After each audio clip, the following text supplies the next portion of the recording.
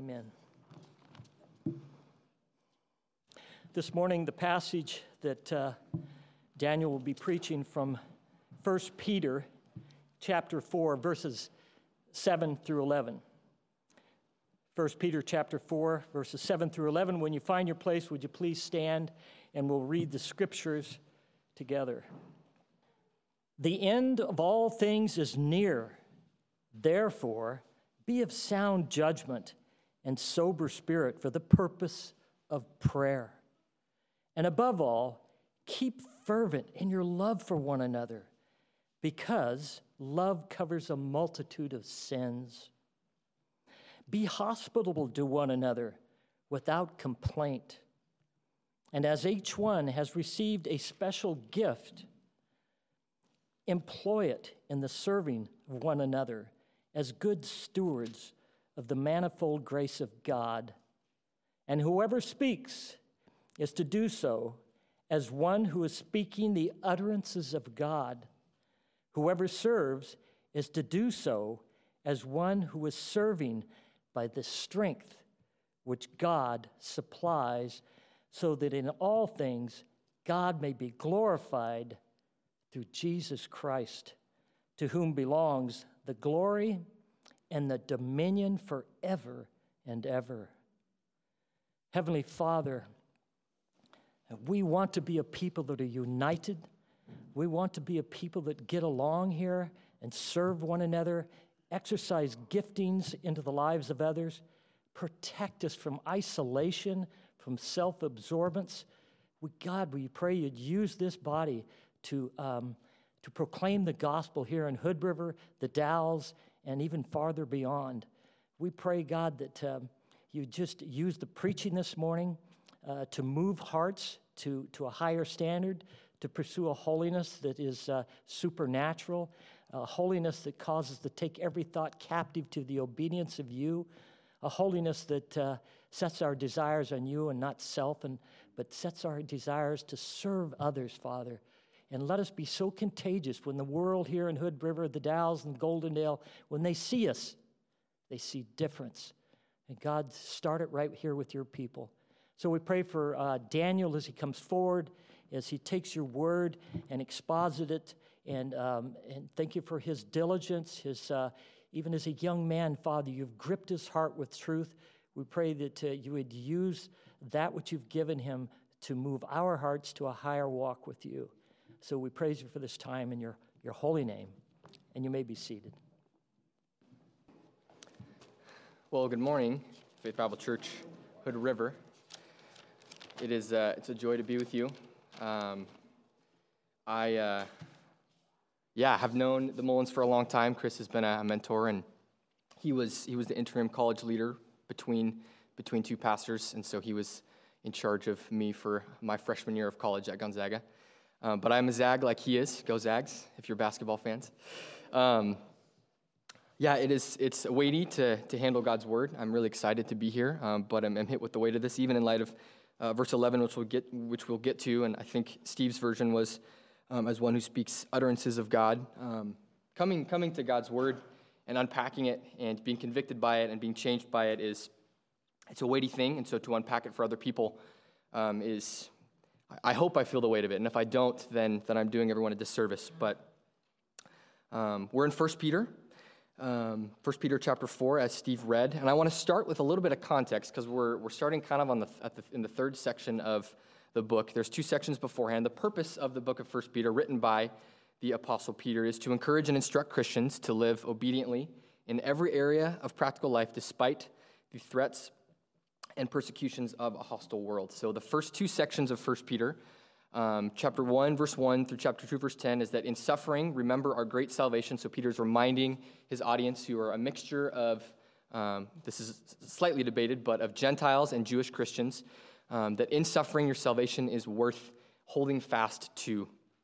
The second section, verses 2:11 through for chapter 4, verse 6, is that in suffering, remember your example before men, the promise of persecution that will come from the world, but that the example that we set before them is reflective of our belief and our love of the Lord. And our passage today begins this third section in 1 Peter. And We could title it, In Suffering, Remember Our Lord Will Return, which is the best news that we as believers could contemplate as we suffer in the world. So that's where we're starting. In suffering, remember our Lord will return. So for the sake of our minds to kind of think about this idea of being prepared for the return of Christ, I have a question. If you all have prepared for a vacation or a journey or some event, it's essential to prepare the necessary items for that travel, correct? So if you're going to rural, cold Alaska, you're not going to pack your sunscreen and your swim trunks and your towel and your umbrella. You're not going to pack those things, right? It would be foolish to prep those items for the destination that you're going to. Conversely, if you're going to beautiful Southern California, Cabo San Lucas, we'll say, you're not going to pack your ski gear, your parka, your big hat, your gloves. It doesn't make sense to pack the opposite items for the destination in which you're arriving.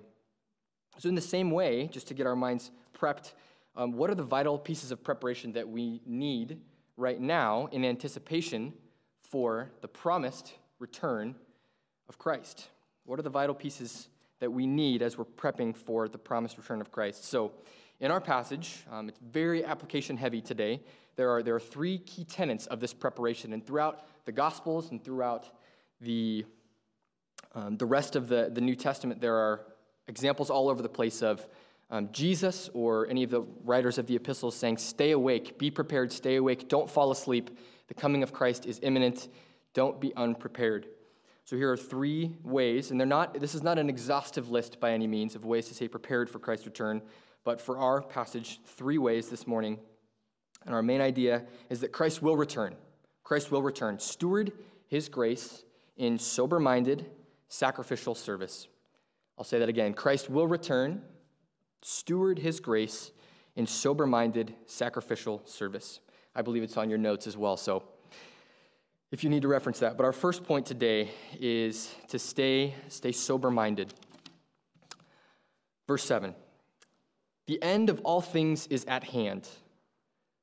Therefore, be self-controlled and sober-minded for the sake of your prayers. So as Peter begins this expose of reminding his audience of the imminent return of Christ, this first phrase pops up, the end of all things is at hand. And as I listened to a commentary from John MacArthur, he mentioned that this idea of end is not necessarily the final action of something where it's over and then there's nothing afterwards, but rather the idea of end is the consummation, the completion of something for its final purpose to begin.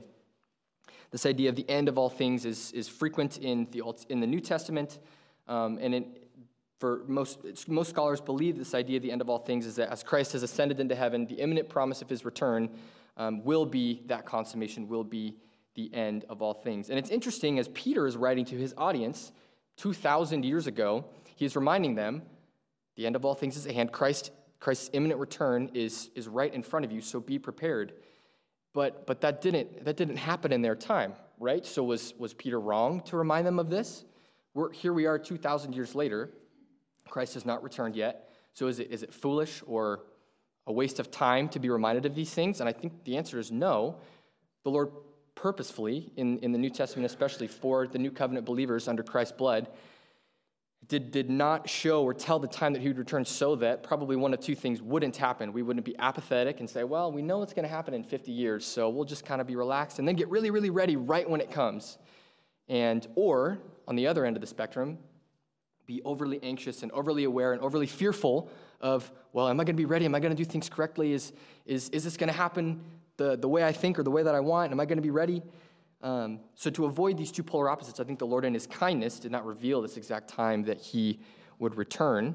And rather, he gives us tenets of preparation, of you don't know the time, but the promise is still here. The imminent return of Christ is coming. So our first point, stay sober-minded and self-controlled.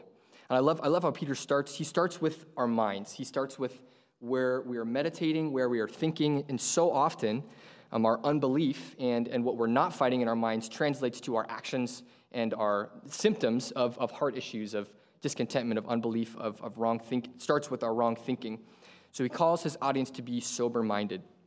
Now, this is a theme throughout all of the book of 1 Peter. If you turn probably just one page to your left to 1 Peter chapter 1, Verse 13, there's another therefore. 1 Peter 1:13, it says, therefore, preparing your minds for action and being sober-minded, there's that word, set your hope fully on the grace that will be brought to you at the revelation of Jesus Christ. So yet another reminder of, in being sober-minded, what is the way that we stay sober-minded? Setting our hope fully on the grace that will be shown us at the revelation of Jesus Christ in anticipation of this imminent return of Christ. So in light of this idea of being sober-minded, there's a scriptural example, but what would the opposite of sober-minded be? And I think the scriptures clearly lay out a juxtaposition between sober-mindedness and drunkenness, but maybe in a more practical sense in our world. One of the things that came to mind was the phrase that younger people use these days, you only live once. The ensuing result of you only live once is often just go and impulsively do something foolish. Well, I just live once. Might as well just go jump off this cliff without a parachute or something like that. I don't know, into a 50-foot drop of water. It's impulsive. It's a lack of self-control. It's living for immediate pleasure and gratification. That is the opposite of being sober-minded. Now, we'll define then the opposite, the good side, the put on what is sober-mindedness. Sober-mindedness is living with single-minded focus, not living with this in mind and this in mind and this in mind, trying to achieve all of them at once, but living with a single-minded focus. Now, biblically, this focus in our context, in our passage, is Christ's imminent return. Now, this can also include, of course, Christ's work, his work on the cross, God's character in general, but for our intents and purposes, being sober-minded is the anticipation of Christ's return. Now, Paul attaches these words, being self-controlled and sober-minded, to prayer. For the sake of your prayers, as we look back in verse 7, be self-controlled and sober-minded for the sake of your prayers. Now, prayer in its right form, if it is in fact coming from a place of sober-minded self-control, is humble, is dependent, is needy. Steve outlined for us, especially in corporate prayer, it is a gathering together and an honest confession of who is the Lord. We adore him. We see our smallness in light of who he is. We confess our need, that he is the authority and that we have fallen short of his standards. We thank him for the reality that he has met us, even though we have fallen so short of those standards. And then we plead with him for his grace and his mercy and what he supplies us through his Son on the cross, and now even as Christ intercedes for us in heaven. That is the right form of prayer. If we're living with a sober-minded, single-focused view, that is how our prayers will look. The reality, though, is that we can take this idea of prayer, and if we're not acting in a way that's sober-minded, if we're impulsive, if it's lack of self-control, if we're influenced so much by the world, our prayers are not sober, and that can show itself in a few different ways. What could a sinful prayer tendency look like? Either over-interpretation of political events in the United States or the world at large as markers of Christ's return, maybe. Praying self-condemnation on those around us who are perpetrating sin, but doing that from a selfish motive.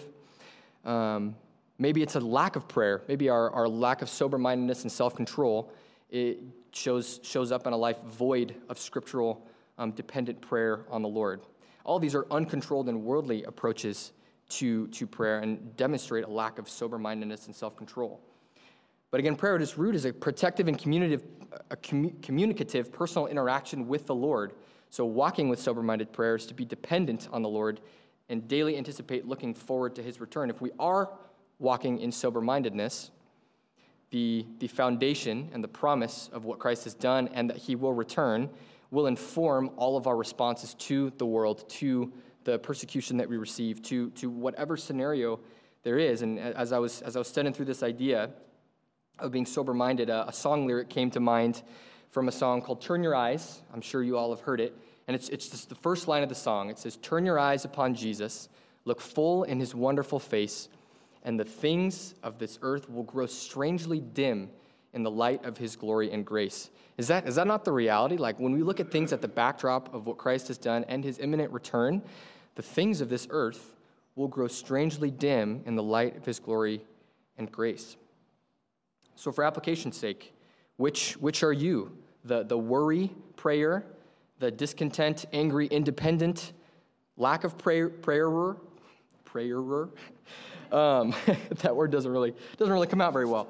The not at all or rarely ever prayer. Plead with the Lord, cry out to him in whichever case to be sober-minded. Ask him, Lord, I am not self-controlled in how I pray and how I approach the world. And for specific application, I would love us to turn to 2 Corinthians chapter 4, if you can turn there with me. And I challenge you, maybe this can be a verse of memorization, if you haven't already, that will frame well your response to the world in light of the promise of salvation and in light of eternal things. 2 Corinthians chapter 4, verses 16 through 18. It says, "So we do not lose heart, though our outer self is wasting away. Our inner self is being renewed day by day. For this light momentary affliction is preparing us for an eternal weight of glory beyond all comparison, as we look not to the things that are seen, but to the things that are unseen. For the things that are seen are transient, are passing away, but the things that are unseen are eternal." Now, I love how Paul frames this. In verse 17 specifically, he says, this light momentary affliction, he's not discounting the fact that our suffering and our trials are legitimate and real, but he's putting this in light of the backdrop of the eternal weight of glory that is being prepared for Christians in eternity. And he's saying that it is weightless in comparison to the eternal that is in light, that will be our reward. So, for application, being sober-minded, take this verse, memorize it, meditate upon it. Where in your life are you focused on the seen and not on the unseen? Where are we focused on our scenarios and not on the imminent return of Christ or what he has done? So in light of our thoughts and being sober-minded and being self-controlled, we get to our second point here, being sacrificial. So now this beginning of Peter speaking to our actions. So our second point is stay sacrificial, or love one another earnestly, this idea of being sacrificial towards one another. So love earnestly, though. Verse 8, "Above all, keep loving one another earnestly, since love covers a multitude of sins." Love earnestly. What does this word earnestly mean? If we kind of picked it apart or figured out what it means in its context, some of the synonyms that I found of it were love fervently, love deeply. Love itself, if we were to define it or give it a definition, is the willing and sacrificial giving of yourself in some way, small or large, for the good of someone else, regardless of the cost to you. It's kind of a long definition, so I'll read it again.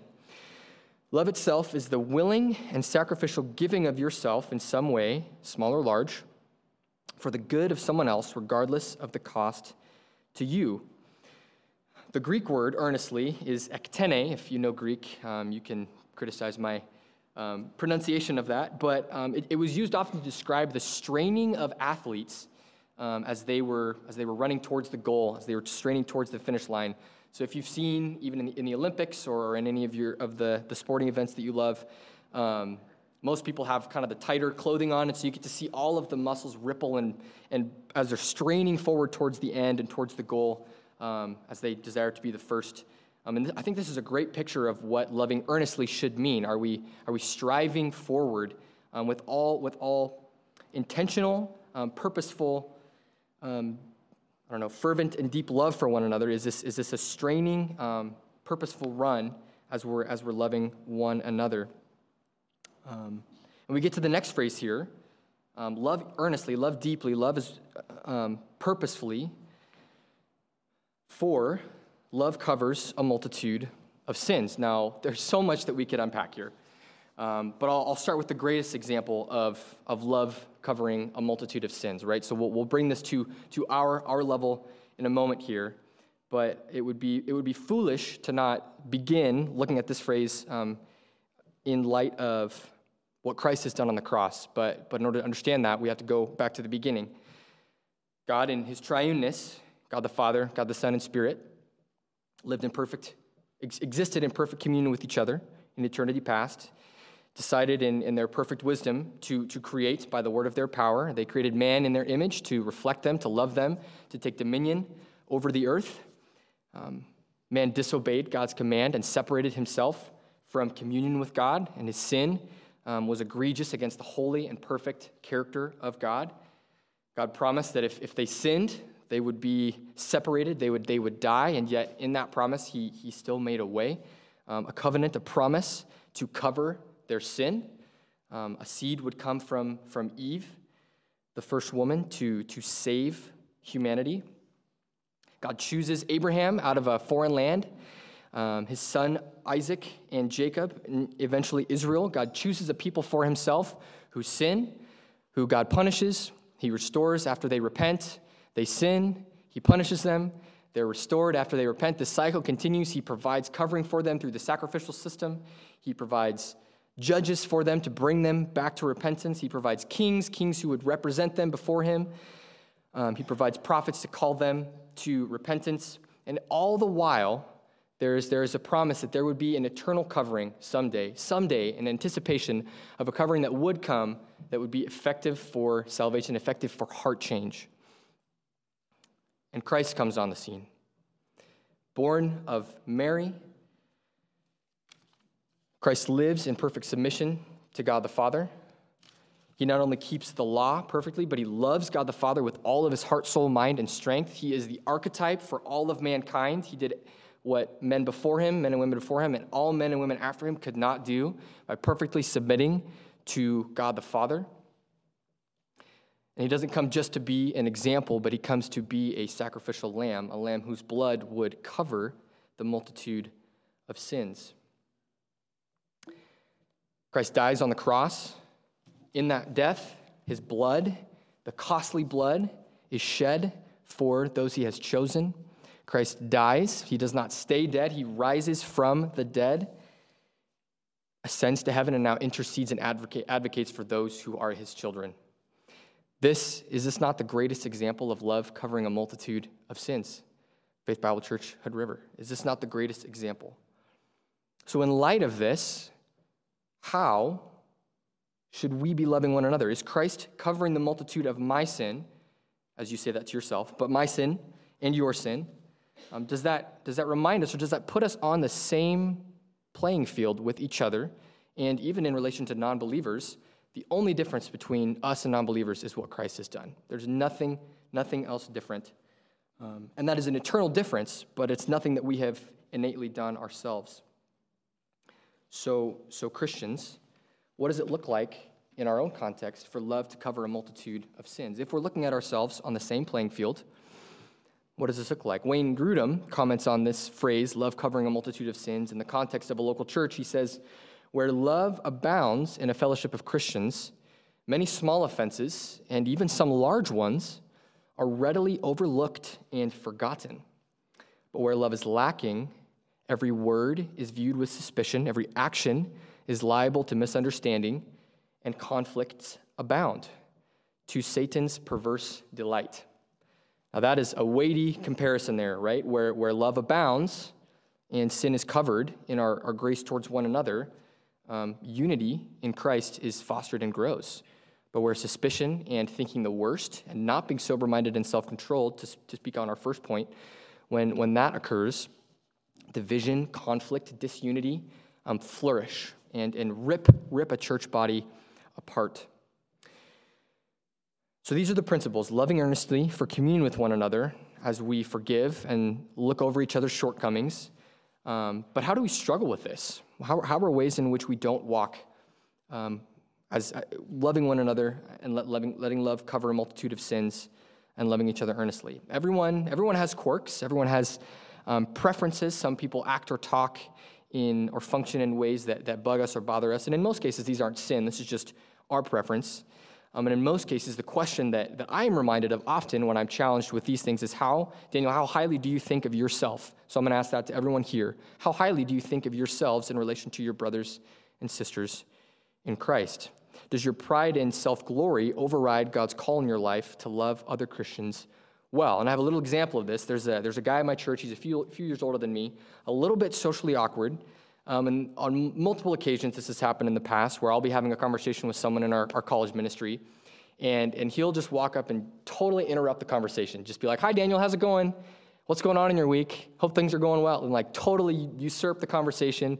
And my response is one of two things often. And it sometimes is good, sometimes is bad, right? It depends on my heart response and my understanding of who I am in light of my brother in Christ and in light of who God is. It's either a frustrated, hey, we'll say his name is Brian. Brian, I'm talking with this guy. Can you please not interrupt? So short, unkind, pithy, or letting love cover a multitude of sins and saying, Brian, how are you, man? It's good to see you. Tell me about your week. How are you doing? And then getting back to the conversation with my other brother. So how can that example maybe give light to or show some sort of heart motive in your experience, in your walks with other believers here at Faith Bible Church? Some questions. How quick are you to annoyance?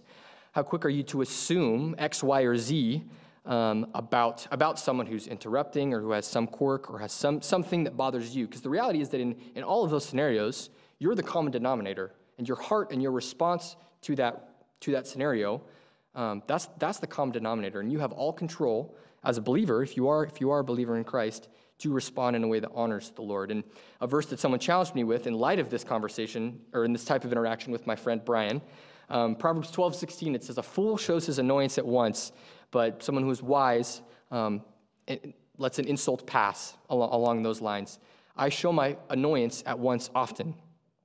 And in a congregation of believers where sin is there and is not absent, how is it that we can put on this practice of not showing our annoyance at once and loving each other earnestly and letting love cover a multitude of sins? So now we transition to verse 9. This is the love earnestly, that's the practical look at it, but now, or that's the kind of the abstract look at it and some practical application, but now verse 9 gives us some real teeth or some real stuff to bite into here, showing hospitality to one another without grumbling. That's what verse 9 says. Show hospitality to one another without grumbling. Now, I realize that you all have been going through the book of Matthew. Chris has been preaching through Matthew. And Matthew 20 and 21, as I've looked at it briefly and heard a few of the sermons from the past few months, Jesus is condemning the faithless Israel and their lack of fruit. They're all leaf and no fruit. They're hearers of the word, but not doers of the word. And I wanted to just support what your head pastor has faithfully been preaching. And a lot of what's coming next is calls to be doers of the word and not only hearers of the word. So as we look at this idea of hospitality and then in verses 10 and 11, using our gifts to serve one another, let's be reminded of not to just be hearers of the word, but also doers of the word. So back to verse 9, hospitality. The word in the Greek is philoxenoi, something like that. And it breaks down literally to the love of the foreign. And I think this actually gives a very wide definition of what hospitality is or could be, right? In most cases, we pigeonhole hospitality to, I'm going to invite someone over to my house, I'm going to cook them a meal, I'm going to interact with them and engage with them for 2 hours, and then they'll leave, and I'll clean up my home, and that's it, and then we're done. And I think that in most cases, that is an incredible way to show hospitality to one another, but I don't think it's the only one. I think that, I believe that there's more ways that it can be shown. And at its root, hospitality is not only loving, as we've looked at in verse 8, but it's generous, it's selfless, and it's giving of your practical, the things that you have practically, the things that God has given to you for the edification and blessing of another person. And so I think that doesn't necessarily just mean you have to have people over for a meal. I think that they can look in a few ways. So Here are a few thoughts for how this can look. Invite people into your fun family activities, whatever that may look like. Meet at the park, plan some fun outdoor game. Take time for intentional conversation and speaking of encouragement with Christ in those contexts. If you're huge fans of cornhole and you host people in your backyard, or you go to the park and you play on the play structure and you play cornhole, whatever it may be, like have intentional conversation with one another. Take someone out for a cheap coffee. I realize that does cost a little bit of money, but invest in them. Open the word with them. Initiate spiritual conversation. Teach someone a skill you have that is useful. Ask someone if you can learn a skill that they have. Like I spent the weekend with Steve, and his entire life was contracting. I did contracting for three 4 summers that I was growing up, worked for a general contractor. It is an incredibly valuable skill. So just for example's sake, what skills do the people in the body of Christ have that you can learn from? And in those, as you are learning from them, just practically from those skills, where can the spiritual encouragement and edification come? Where can the love of the foreign, loving someone outside of you, where can that manifest? Hospitality at its core is just being intentionally knee-deep in each other's lives, sharing life together, spurring each other on to love and good works, knowing each other well, supporting one another in suffering, crying with one another, laughing with one another. It all starts by making reasons and excuses to be in each other's lives. Now, the reality is that there's a phrase right after show hospitality to one another that I would be remiss to skip over. Show hospitality to one another without grumbling. What is the tendency of our hearts as we are pouring ourselves out for others? In our fallenness, in our imperfection, the tendency of our heart can be, well, I want them to appreciate and praise and say, well, thank you for doing these things, and thank you for serving me in this way. And oftentimes we twist what God has commanded for our own ends and for our own glory. Do you like to be the person who is known to be hospitable? Is it a self-glory driven event? The purpose of our hospitality at its core should be the service of one another. And there's an example in my own family where hospitality became a grumbling matter. We were hosting a growth group at our home. My parents were leading it. My dad was leading it. And the hour before, in our preparation of getting the home ready, was always tense and frustrated, and kids go clean this up and prepare this meal and prepare this snack and get these things ready. And then as soon as people showed up, we put on our happy faces, and there was tranquility in the home, and everything was perfect, and the Doherty family looked great. But often looks can be deceiving, right? And at one point, I don't remember if it was my older brother or younger sister, who definitely wasn't me, who asked my parents, why is there this hostility in our home before we're trying to serve people and love people and be hospitable to people? And I think it was awesome. My parents' response wasn't defensive and frustrated, like, well, we have to keep the house nice, and of course this is what we have to do. It was humble. It was thankful. And after those conversations, the posture towards our preparation for hospitality changed. It was, we're here to serve people. The house doesn't need to look perfect, although that's an okay goal. There was a change when the heart behind the hospitality, the heart behind the earnest love for those coming into our home, when that heart changed. I mean, ultimately, one of the other roots of hospitality is the service of one another, is earnestly loving one another in service. And this leads us to our third point, be serving. We're going to look at verses 10 and 11. I'll read those for us. Verse 10, as each has received a gift, use it to serve one another as good stewards of God's varied grace. Whoever speaks as one who speaks oracles of God, whoever serves as one who serves by the strength that God supplies, in order that in everything God may be glorified through Jesus Christ. To him belong glory and dominion forever and ever. We begin in these verses with some profound news for Christians, as each has received a gift. Every Christian has been gifted by God to bless God's chosen people, Christ's bride, the church. Every single believer.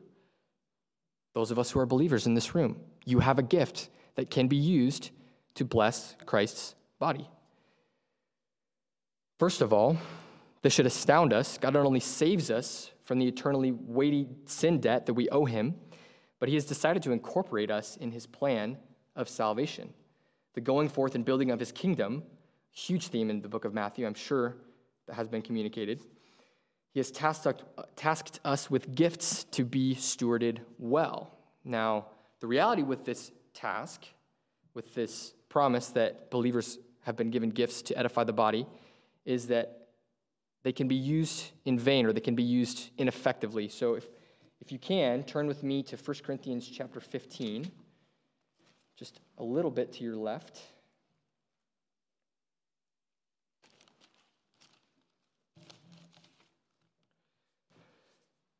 We're going to be looking at verse 10.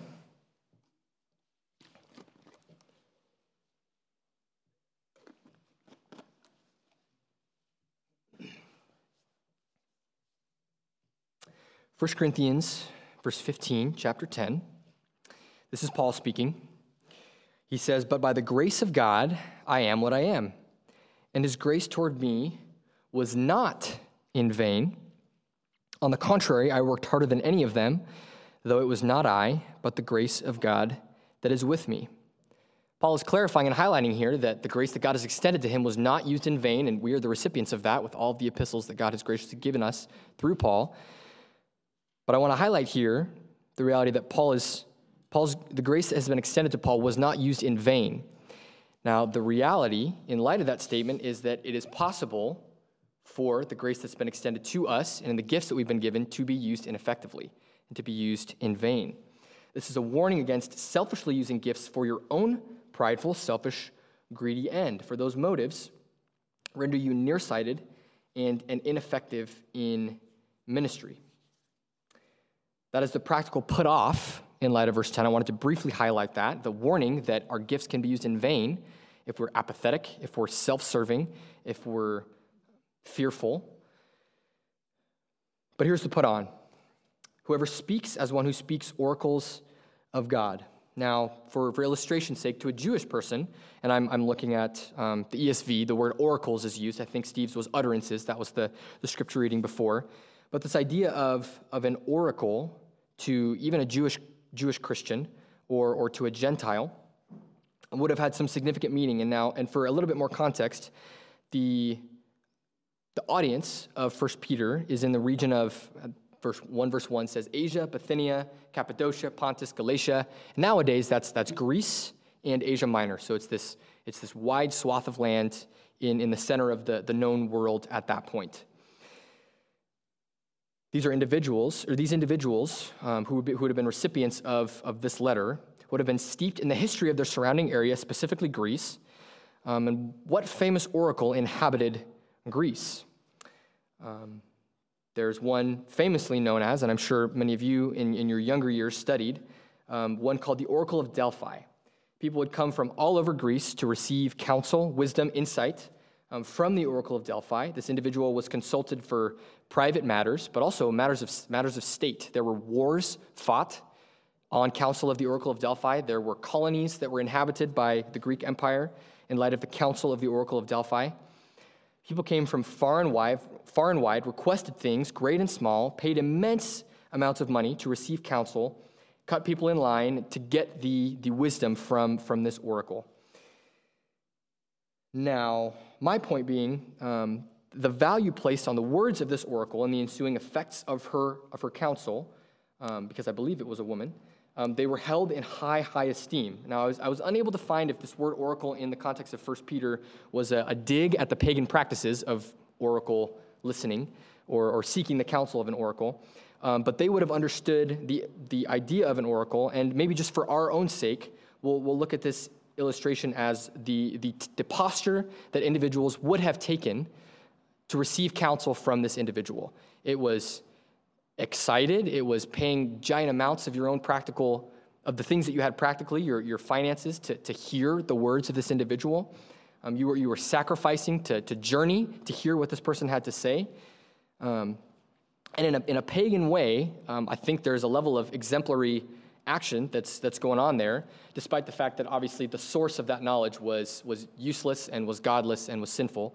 So for the sake of example, the reality of this word here, whoever speaks as one who speaks oracles of God, that should transfix our hearts with praise and honor in light of the weight of the words that we have in front of us here specifically, and as we're in our discipleship relationships.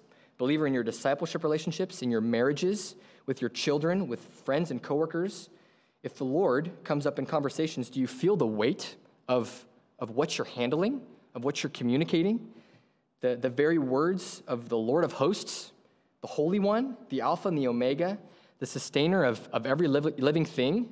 I'm a science major, or that's what I studied at Gonzaga, so the one holding all 35 trillion of your cells together by the word of his mouth, Are we struck by the weight, the responsibility, the care, the intention we in our finitude, in our finiteness, must take as we speak the oracles of God to one another? Are you convinced, Christian, that this is indeed the reality, that Genesis to Revelation, the 66 books of Scripture, are authoritative for everything in your life and everyone else's life, sufficient for everything in your life and everyone else's life, and clearly laid out for you to understand? Does that reality, does that belief then translate to correct, careful, courageous proclamation of the word, whether this is discipling a young man through lust, a young woman through an anxious, unbelieving heart, whether it's encouraging your tired and hardworking husband, or gently comforting your wife, whether it's lovingly discipling or disciplining and pointing your children to the gospel, or laying God, sin, and Christ before an unbeliever? Are you gripped by the responsibility you have in bringing to bear the very words and commands of God Almighty to the lives of those around you? Are we gripped by this? Peter continues, whoever serves as one who serves with the strength God supplies. In our service now, not only in our speaking, but in our service, this is a big theme that the minister Paul Washer gives. As we are walking faithfully, we must not give any opportunity or confidence in our own abilities, in our own flesh. He uses the phrase, give no ability, no confidence in your flesh to accomplish anything. In our serving, is there dependence and reliance on the strength of God to fulfill his own ends in us? Is there dependence and reliance on the Lord? Whether the service is opening the church on Sundays, maintaining the cleanliness of the church or of your home, whether you're singing in worship, putting the bulletin together, providing for your family in a less than ideal job, stewarding a home, discipling others, a whole host of other ways that we can serve.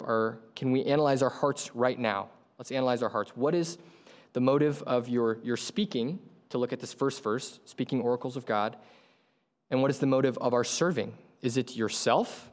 Is it the praise and honor of other people? Or is it the glory of the Lord? Whose attention are you seeking in your service?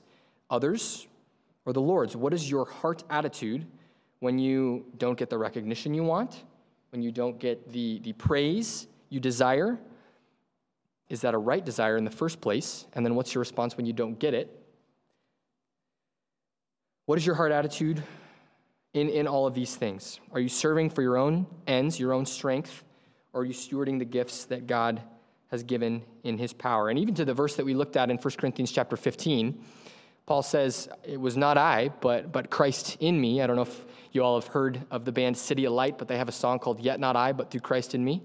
It is probably one of the most beautiful songs ever.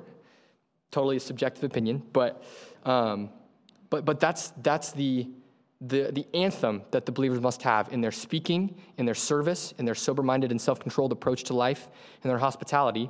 Yet not I, but through Christ in me. Yet not I, but through Christ in me. And the reality also is that the correct answer to these questions of what am I seeking in my service? Am I seeking the right things?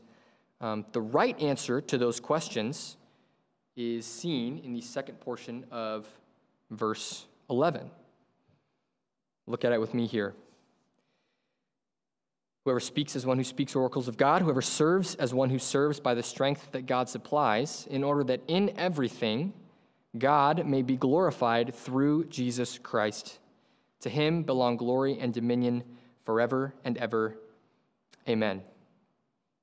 When God's glory, seen most clearly in the person and work of Jesus Christ on the cross, is the end, like the first verse, like verse 7, the end of all things, is the reason or the why behind our service, all that will matter in our hearts if we are stewarding God's gifts well, like verse 10 says, as stewards of God's varied grace.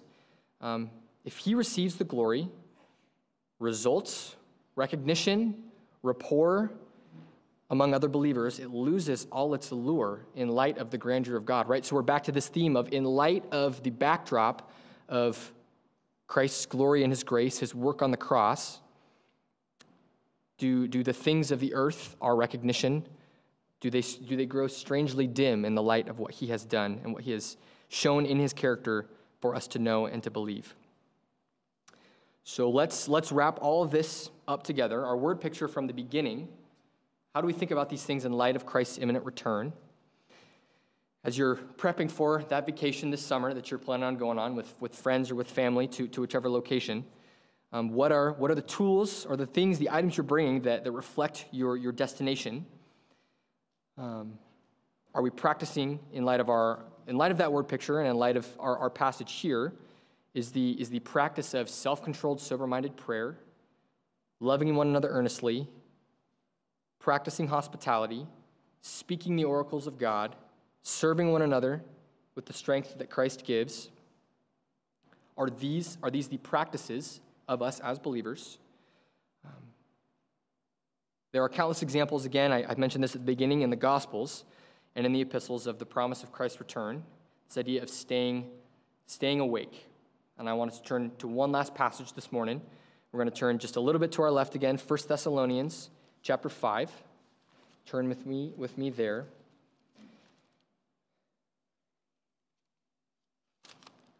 The key to this passage as we look at it is we don't want to be found not ready as Christ returns. We don't want to be found sleeping or there are some examples in the epistles of we don't want to be found drunk and without our minds intact. We don't want to be found that way. We want to be found faithful and honoring and walking in ways that are worthy of our Savior. So look with me at 1 Thessalonians chapter 5. I'm going to read verses 1 through 10 for us. This is the writer Paul speaking. He says, "Now concerning the times and the seasons, brothers, you have no need to have anything written to you. For you yourselves are fully aware that the day of the Lord will come like a thief in the night. While people are saying, 'There is peace and security,' then sudden destruction will come upon them as labor pains come upon a pregnant woman, and they will not escape. But you are not in darkness, brothers, for that day to surprise you like a thief. For you are all children of light, children of the day. We are not of the night or of the darkness. So then let us not sleep as others do, but let us keep awake and be sober.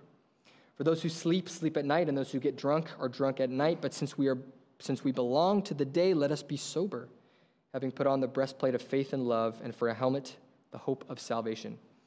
For God has not destined us for wrath, but to obtain salvation through our Lord Jesus Christ, who died for us, so that whether we are awake or asleep, we might live with him."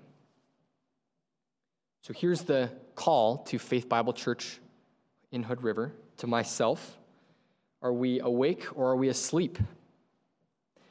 To the believer, you are children of light, as verse 5 says here. You have been shown your sin. You have submitted in the power of the Lord and his electing purpose to the Lord, to God, in your obedience and in faith and repentance. So are you putting on practices of staying awake? These are the passage in 1 Peter chapter 4 gives clear tenets for what that can practically look like. Now for the unbeliever in here, are you in darkness? Are you asleep? Are you walking around as a drunkard? Do you realize that, as verse 2 says, the day of the Lord will come like a thief in the night? How many of us are prepared? I don't know. I don't want to bring up any trauma in anyone's life, but if your house has been broken into, how are you ready? Are you ready for it? You're probably asleep. Someone breaks in, steals your TV. Hopefully that's all and just runs out. We're not prepared for that in most cases. And I think that's a helpful word picture for the possibility of our response or how we can be living as unprepared for Christ's return. So non-believer, this is a call to you. Don't be asleep. Don't stay asleep. Hear the call of Christ. Hear the reality that he has covered your sin with his blood, and that if you respond by faith and repentance, he will be your Savior and he will be your Lord.